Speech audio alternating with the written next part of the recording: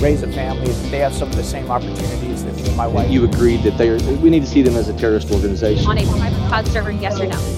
To love country, to love God, and to try to do the right thing. Worked for the nation and the interests of the people. Welcome back to the Fresh Freedom Podcast, your podcast with the freedom-loving freshman members of Congress. I'm Eric Burleson from Missouri, and I'm joined by Josh Burkeen from Oklahoma, Eli Crane from Arizona, and our special guest, Michael Cloud from the great state of Texas. Welcome to the Fresh Freedom Podcast. And I appreciate you acknowledging the great state of Texas. That was wonderful. It's mandatory. It is mandatory, and I've been trying to get the rest of Congress to understand that, but thank you. Well, I think Texans nationally have been doing that ever since I was born. Probably long before I was born. You know, I mean, you guys are pretty proud of being Texans. Of your state. Yes. I think they're big stuff. And as I got older, I tend to agree with you. Texas. He just reclassified Oklahoma as North Texas. Texas's hat, Oklahoma. So to start it off, just kind of give us an idea, how in the world did you get here? Like, what's your background, and what caused you to have the crazy idea to run for Congress? Yeah, well, I mean, exactly. You know, this wasn't on my radar when I was growing up. I remember, my parents were good citizens, but I don't even remember having a political sign in our yard growing up. You know, they would vote and try to live as Americans, and always grew up very proud of our country and those kind of things. My dad built nuclear attack submarines for part of my growing up. You know, so really, always around military. My grandparents served. You know, just typical American home. But this wasn't exactly like on the radar of things that happen, and so I went to college, came out of college, went to work at a church. I actually loved what I was doing, but as a pastor? I was on pastoral staff. I was the communications media director. We were young adult pastors for a while. Wow. It was a growing church, so your roles kind of shift and change. That must be a big church to have a communications director job. Well, it was it was a pretty large church, especially for a smaller community. But serving for a while on church, you just loved what we were doing, helping people every single day. But then my heart kept getting pulled for where I saw our country headed. And then just wanted to get involved. So I started to volunteer locally. That ended up leading to me becoming the county chair of the political party locally in our county, and did that for a few years. All volunteer work. Local Democrat Party? No, that would. You just said local. You're the one wearing blue. It went well with the suit, man. Come on. Wow. I guess I got a little myself. That's got to be a tough job, being the state party chair, right? It was a county party. Okay. And then I got involved with Young Republicans, ended up being a liaison to our state party, got involved a little bit. All grassroots. And then somebody finally said, we think you should run for Congress. You're like, that sounds like an other people's kind of thing. But the short story is my wife and I prayed about it, and really we felt like it was something we were supposed to do. And, for my faith's really important to myself, my family, and it's one of those, if you think you're supposed to do it, you kind of don't have a choice, and so we ran. We had 4 elections across 8 months. Really? Yeah. Why 4 elections? We had a primary runoff, and then in that time the seat became vacant, and so we had a special election in between the runoff, in which we had a 9-way. So it became election. So you replaced Ron Paul, right? Ron Paul was my former congressman, but then the district got redistricted. Okay. So ended up having those 4 elections and ended up serving. So you went from no office holding whatsoever to becoming a member of Congress. Went from grassroots volunteer, to. That's a pretty incredible step. It really is. And then the Freedom Caucus. And then the Freedom Caucus, yeah. What drew you into the Freedom Caucus? From... He was lost, man. He just stumbled in. He stumbled in the wrong building. It was the food. What's going on here? They had Chipotle. I smell pizza. Yeah. I remember getting a call. I was on the campaign, and Mark Meadows and Jim Jordan had called me and kind of like, hey, what do you think of the Freedom Caucus? And I knew, my heart was aligned with what was going on, but I remember them, saying, hey, what do you think about the Freedom Caucus? think you'd be interested. And I'm kind of like, this asked him to get married on the first date. It's like, what does that mean and everything? Right. And they said, we're just looking for people who believe in the Constitution, who are willing to take tough stands when necessary to move this country in the right direction. And when I got here, it was awesome because there's a lot of conversations that were happening on the Hill, and we've all been to those meetings where. What year, Michael, did you come in? 2018. Yeah. So Meadows was somewhat recruiting you. He immediately, soon after, becomes chief of staff for President Trump. So. Yeah, we served together for a little while, Yeah. and then he became chief of staff for President Trump. Left us here alone. No, no, did a great job, and so ended up in the Freedom Caucus. And what was awesome to me was you'd have you go to some meetings and there'd be the $50 stakes and talk about fundraising, and then you'd come here and it was pizza and we're trying to process things over the Constitution. Yeah, and you might even have disagreement on it, but it was always from what's the best thing for the country, what's the Constitution say, and where the conversation always started in the framework where the conversation moved around was exactly where it should be. And so, it's just awesome to be able to serve with people like that. And a prayer. And prayer. Pretty consistent group to start off with a prayer, even though sometimes it's a very small, short prayer. Somebody's guilty of. He didn't like my dinner prayer. Well, it's today. interesting. It's interesting because you said something, Michael. You said, and this is a theme I've noticed up here. You and your wife felt like God was calling you, right? Mm-hmm. It reminds me of a big theme in that movie that just came out this last weekend, Sound of Freedom with Jim Caviezel that we went and saw. Yeah. And if you guys haven't seen that movie, I highly suggest you go watch it or recommend it to a friend because it's Ballard. Ballard. I had a chance to visit with him. Actually, you and I were in the same room, and Jim Caviezel.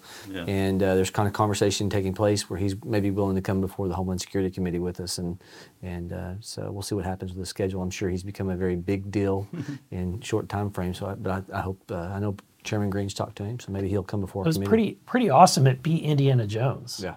It was impactful. We went with our family on 4th of July and took our teens, and it's pretty intense topic, but so good to see that. I mean, they handled it very well. Yeah, it's a movie that you feel like you need to see, and you can't walk away without being changed. Oh, exactly. But it's also not a movie that I'm gonna add to my list of regular go-tos. It's not a fun movie because it's a true story. It's not fun to watch. It's like Passion of the Christ. Jim Caviezel, if you watch it one time and you're like, wow. No, it's not going to be in there with Big Lebowski for me or Dodgeball. But it's something I think every Christian should watch. So, well, I appreciate your faith and the leadership that you have in that regard. Tell us about the other leadership aspect that you have within Freedom Caucus. You are one of our designees on appropriations. How did you get there? And now that you're there, tell us about the strategies, what goes into effect. Right. Well, what Americans saw at home was kind of dubbed a speaker fight. That was really a 6-7 month process of us trying to change the rules. We knew very likely that we would have the majority coming into it. And so there was this conversation leading into this term about who are we going to be? We need to change the culture of this place. We need to change how this place operates. So much of what our job had become was perfunctory. No, there's a word he used today that I had to look up. I'd heard it too many times. So much of what we did was just, when you would go home and tell members, we have not been able to offer an amendment on the House floor on a bill for years, since I've been in Congress and years before that. I mean, that's stuff they would assume we'd had the authority to do and the ability to do. And so we needed a change at how this place works. And we're all, part of that. And so coming out of that, there was also an understanding with where we are in our conference. And it's a much better, healthier process to have all the voices on the front end than a bill designed in a closet somewhere, thrown in front. Then everybody asks, hey, we're voting on this. And you either take it or you don't. We need your vote on it, And so there was an understanding that we needed that to happen, and so somehow I got the short straw. Because whenever they're talking about what committees do you want to be on, many people said, if you're conservative, you don't want to be on appropriations because Yeah, you'll exactly. take a lot of bad votes. But given that you're not alone, has it changed the dynamic in appropriations? It seems so. I mean, obviously, I wasn't on approps before, but I was really concerned about that. I was kind of like, if we can't just complain about the problem and say, well, there's no conservative voices on approps, but I don't want to be, you know what I mean? And so, it's kind of like, okay, I felt like a missionary to approps in a sense, but really it's been a good process and part of this kind of what I call rewriting the muscle memory of Congress in this term. So we're doing it kind of as a conference. It has some bumps along the road, but we're doing it in large part kind of rewriting how Congress works, but also rewriting how the Appropriations Committee works. And just to kind of explain one difference maybe, in the past we would talk about what a conservative win on a spending bill was, and that was kind of like, well, if we bring the levels from here to here, that's a conservative win on spending, and we accomplished something. And that's true, that's part of it, but we're funding a lot of evil. We're taking taxpayer dollars that's going through this government, and it's just going out all over the world to fund pure evil. And so just to think from approaching this from a policy standpoint, why don't we let that first cone be, let's go through this and just defund evil. Michael, can you give our viewers just a couple examples off the top of when you say we're taking your taxpayer dollars and funding evil around the world? Oh, yeah, literally we have funded drag shows in other countries. Yes. We fund, I remember one of the most eye-opening conversations I had was I'd been a member for about 3 months, and an ambassador was sitting in my office, comes in, shakes the hand, and I was like, I just want to thank you for the support your country gives to our country, and really appreciate it. And then we got to talk for a little while, and he said, let me take off my ambassador hat for a moment. He said, every dollar you send, I'm a Christian, we have a Christian country. Every dollar you send to our country goes to undermine Christian values and family values in our country. And so right now... Really? Because of all the strings that are attached to it? The strings that are attached to it. And right. so if you look at what's going on in our State Department... Is this South America? I'm going to, Right. Yeah. I've heard about this, because I've the heard Biden from policy... a few ambassadors, though, from across the world. Because the Biden policy says you can't accept these funds unless you allow Planned Parenthood. The strings, yes, exactly, and the strings that are attached to it. So imagine you're another country who's not as prosperous as we are, and you're looking at the choice between, okay, I don't want to embrace communism, but I have China who's willing to pay for roads and bridges, or U.S., who historically has been a free country that's promoted freedom, liberty, ideals that we want to embrace, but what we have, you got roads and bridges on this side, and let's fly the pride flag over here, or the drag queen story hour, or the pride or, parades that are or taking Planned place. Parenthood, or those kind of things. And so that's the choice we're leaving a lot of countries these now from a foreign policy perspective. And so going through appropriations bills kind of with that mindset of not only and a lot of course, one of the big things we're working on right now is getting in transparency into it, because a lot of the nefarious spending is coming in the grant writing process. So the line item is very clean and nefarious, but then the person in a cubicle somewhere, the bureaucrat in an office who's actually saying $1 million goes here, $1 million goes there, is making a decision with very little transparency or accountability as to where that money goes. And for us, even as members of Congress, getting eyes on that, it's very, very difficult. But it's also So you're keeping we're eyes working to on change that. You're keeping eyes on where the Constitution has been violated. Mm-hmm. I mean, point to the place there where I think Madison said, point to the place in the Constitution where it gives us the ability to do benevolence. And Madison, I'm paraphrasing a Madison quote, but he said, point to it. Show me the place where we can be benevolent. And he's talking about the specified powers, so those 18 enumerated powers. And so, I mean, even money that we're giving to other countries, point to some place in the Constitution where we have the authority to do that. So to have somebody that not only is coming at it from a biblical worldview, but also a constitutional worldview. How about even a common sense point of view? Common sense. All that's true, but we can't even afford it. And this is one of the tough conversations I have to have sometimes in my district, with folks that want funding for infrastructure. And it's like, and yet we have $32 trillion in debt by January 2025. It'll be what, 36 trillion at least? And we're sending billions of dollars out the door to other countries to pay for their infrastructure, this, that, and the other thing. And Americans are like, what about our infrastructure? What about our security? Exactly. What about our economy? And I think that's one of the sickest things about this entire place, is that America First lens is not put in between everything that we look at. Yeah, the common for 20 years, at least as far as from a distance, when I worked for Tom Coburn almost 20 years ago, I never sat in a committee room, and it was Barack Obama, who was the United States Senator. I'm just a staffer, and I'm sitting here, and Barack Obama was saying, well, it's just, talking about foreign spending. He said it's just 1% of our budget. We were at $3 trillion spend then.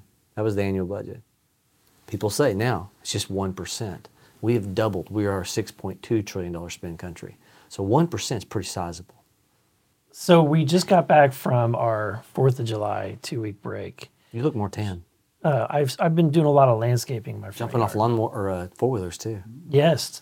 Did you like that video? Did you see that? I sent you a text. I said, I hope you didn't hit your house. I saw you. So, I saw the four-wheeler, and I wanted to know where'd the four-wheeler go on So screen. we'll have to show the video to you guys. Plug. Cue the video. American independence has given more people economic opportunity and liberty than any nation ever before. So for this 4th of July, let's celebrate. Shoot some fireworks. Or something else. Enjoy some great outdoor food.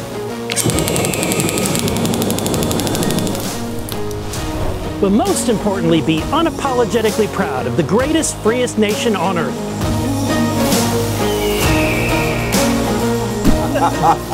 You must have drank a lot of Bud Light before you made that. Did you see it? Yeah, I did. What did you think? It was interesting. It was good. I mean, I'm glad that you were being unconventional. Yeah. Dude, it was like Lone Ranger without the white horse. It was. So, you just came off that sucker. In the video, it begins. I can't describe it. I can't describe it. I can't describe it. So, it's just America. I mean, it's like a video that just celebrates America. Yeah. And the theme of it is, think Olympian athlete. when you've got all these crazy woke liberals who want to be ashamed of America and ashamed of this nation, it's like, are you kidding me? Yeah. We're the freest nation in the history of the planet. Like we're a nation where people sought opportunity and freedom. More people have economic opportunity than ever before because of the United States of America. Not just here, but we inspire other nations as well. So we shouldn't be ashamed of that. Let's celebrate it. So that's my video.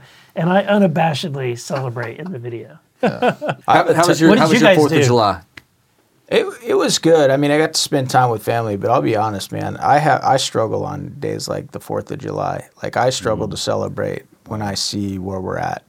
I just, and maybe that's something wrong with me, but I feel like we don't have a lot of them left because of our foolishness, our stupidity, and our wickedness. That's why you're here, though, right? To fight. Yeah, and so the 4th of July for me is it's always a tough day, just because I feel like we're blowing it, we're destroying it, and because of that, this isn't gonna be the given that it should be. Yeah, exactly. For my kids and for your kids, I have to say I had that thought too. I mean, from a perspective of the day, it was great. We went to a veterans thing that afternoon. That evening, we were in small town Cuero, Texas, celebrating its 150th anniversary as a city. I mean, Americana, the band playing patriotic tunes in the background. You're looking over the lake at the park. I mean, everybody's there waving their flags and everything. I mean, pure Americana. And, you're sitting there going, like, this couldn't be any more perfect for a 4th of July. But, I'm also sitting by my children going,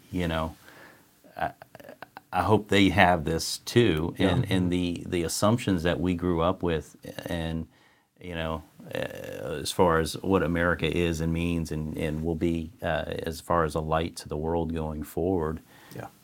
They can't be taken for granted. They're not assumptions anymore, and to assume that they are would be to surmise our demise in a sense, and so we've got to, as Ronald Reagan often said, every generation has to fight for it themselves, and so that's.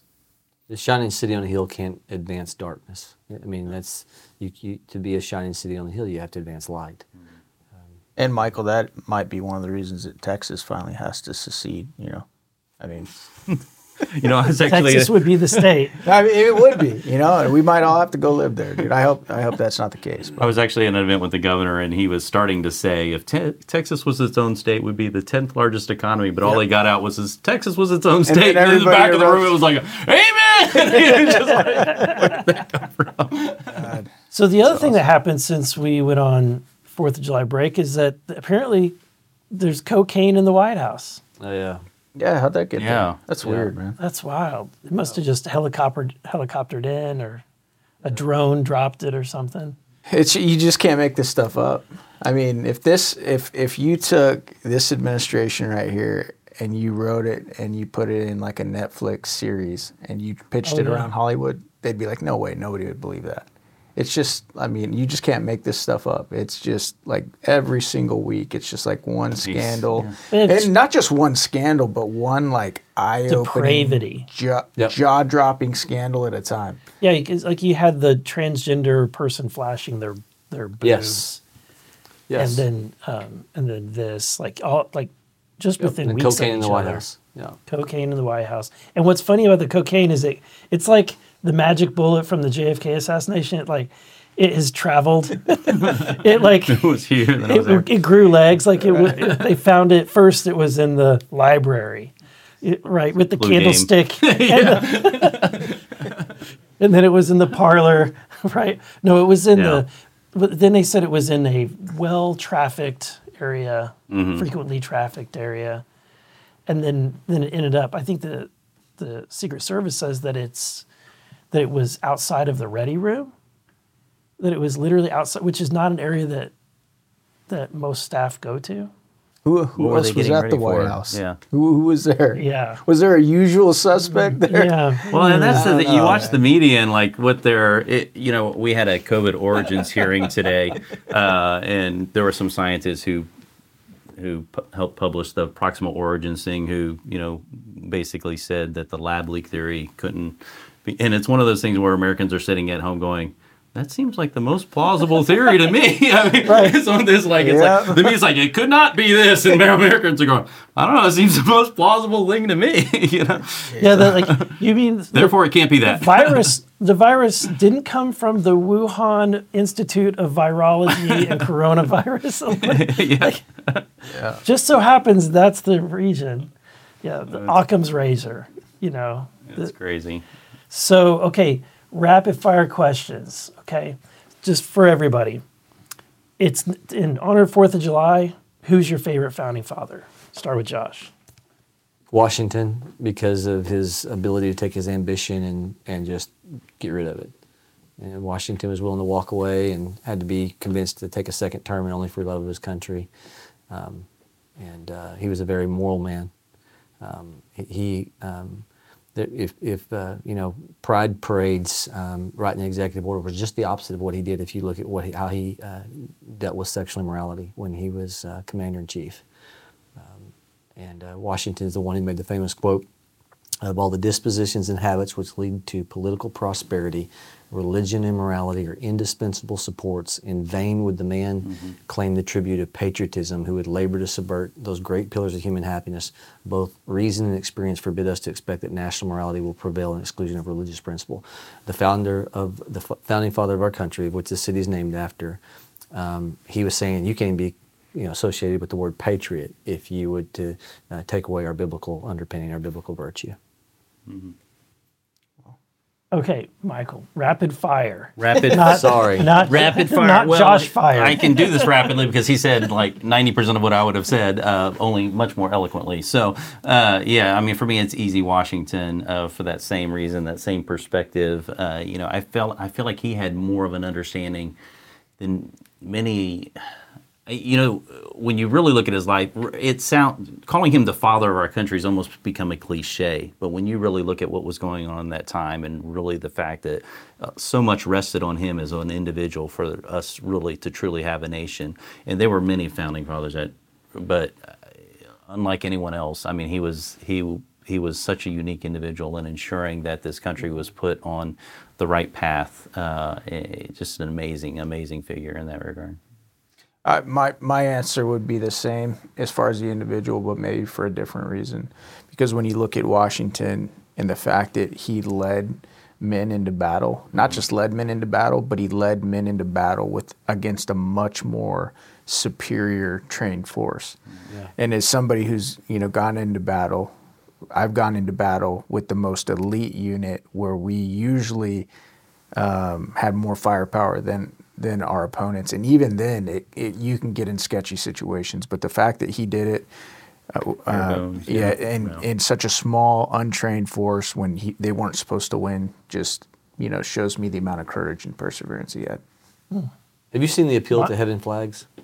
Yeah, I've got one outside my office. I have one outside my office. What is it? Appeal to Heaven. So, according to history, Washington's cruisers. He actually paid for 2, 3, maybe 4 ships out of his own personal. Was it 6?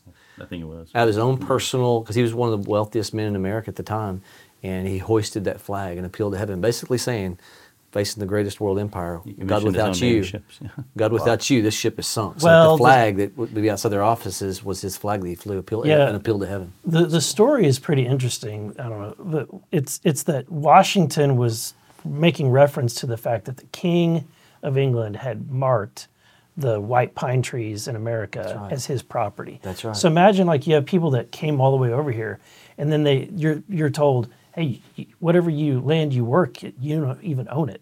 The king still owns it. Yeah. And so they literally would mark Mm-hmm. them for the king.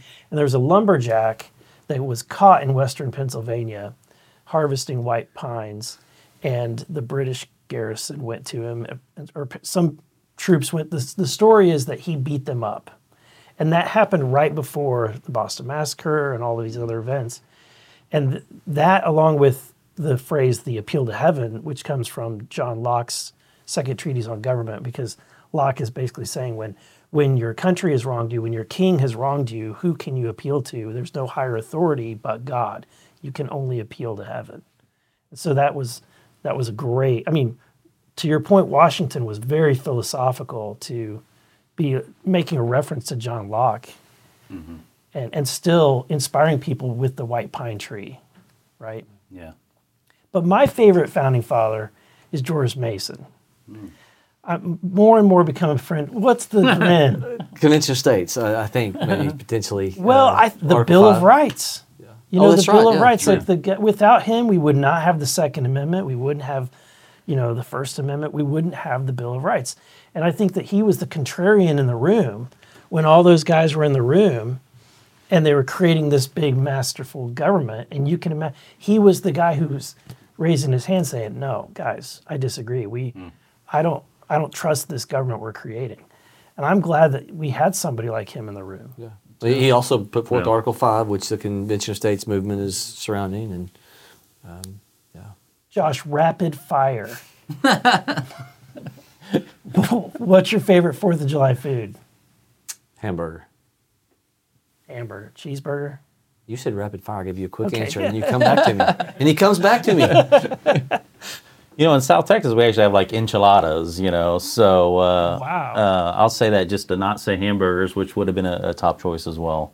Wow, enchiladas. That doesn't sound patriotic. Hot dog all the way, man. Hot dog. For me, it's a bratwurst. Actually, I think that the 4th of July merits having a hot dog and a hamburger on the same day. The same meal. Oh, absolutely. Definitely. I don't know you can dismount a four-wheeler that fast if you have both. Yeah, that's right. Slow you down, man. Well, plug for your video. Michael, thanks for joining us. We hope you'll come back and that we didn't. I'll think about it. I don't know if this podcast will be around long enough for you to come back, dude. Well, nobody watches it anyway. Hi, Mom. And with that, that's the last that we have for this fresh episode. Thank you again, Michael, for joining us. And if you like the show, hopefully you do, for the few of you that are watching, please like and subscribe and share it with everyone that you know on social media. And with that, we will see you next time on the Fresh Freedom Podcast.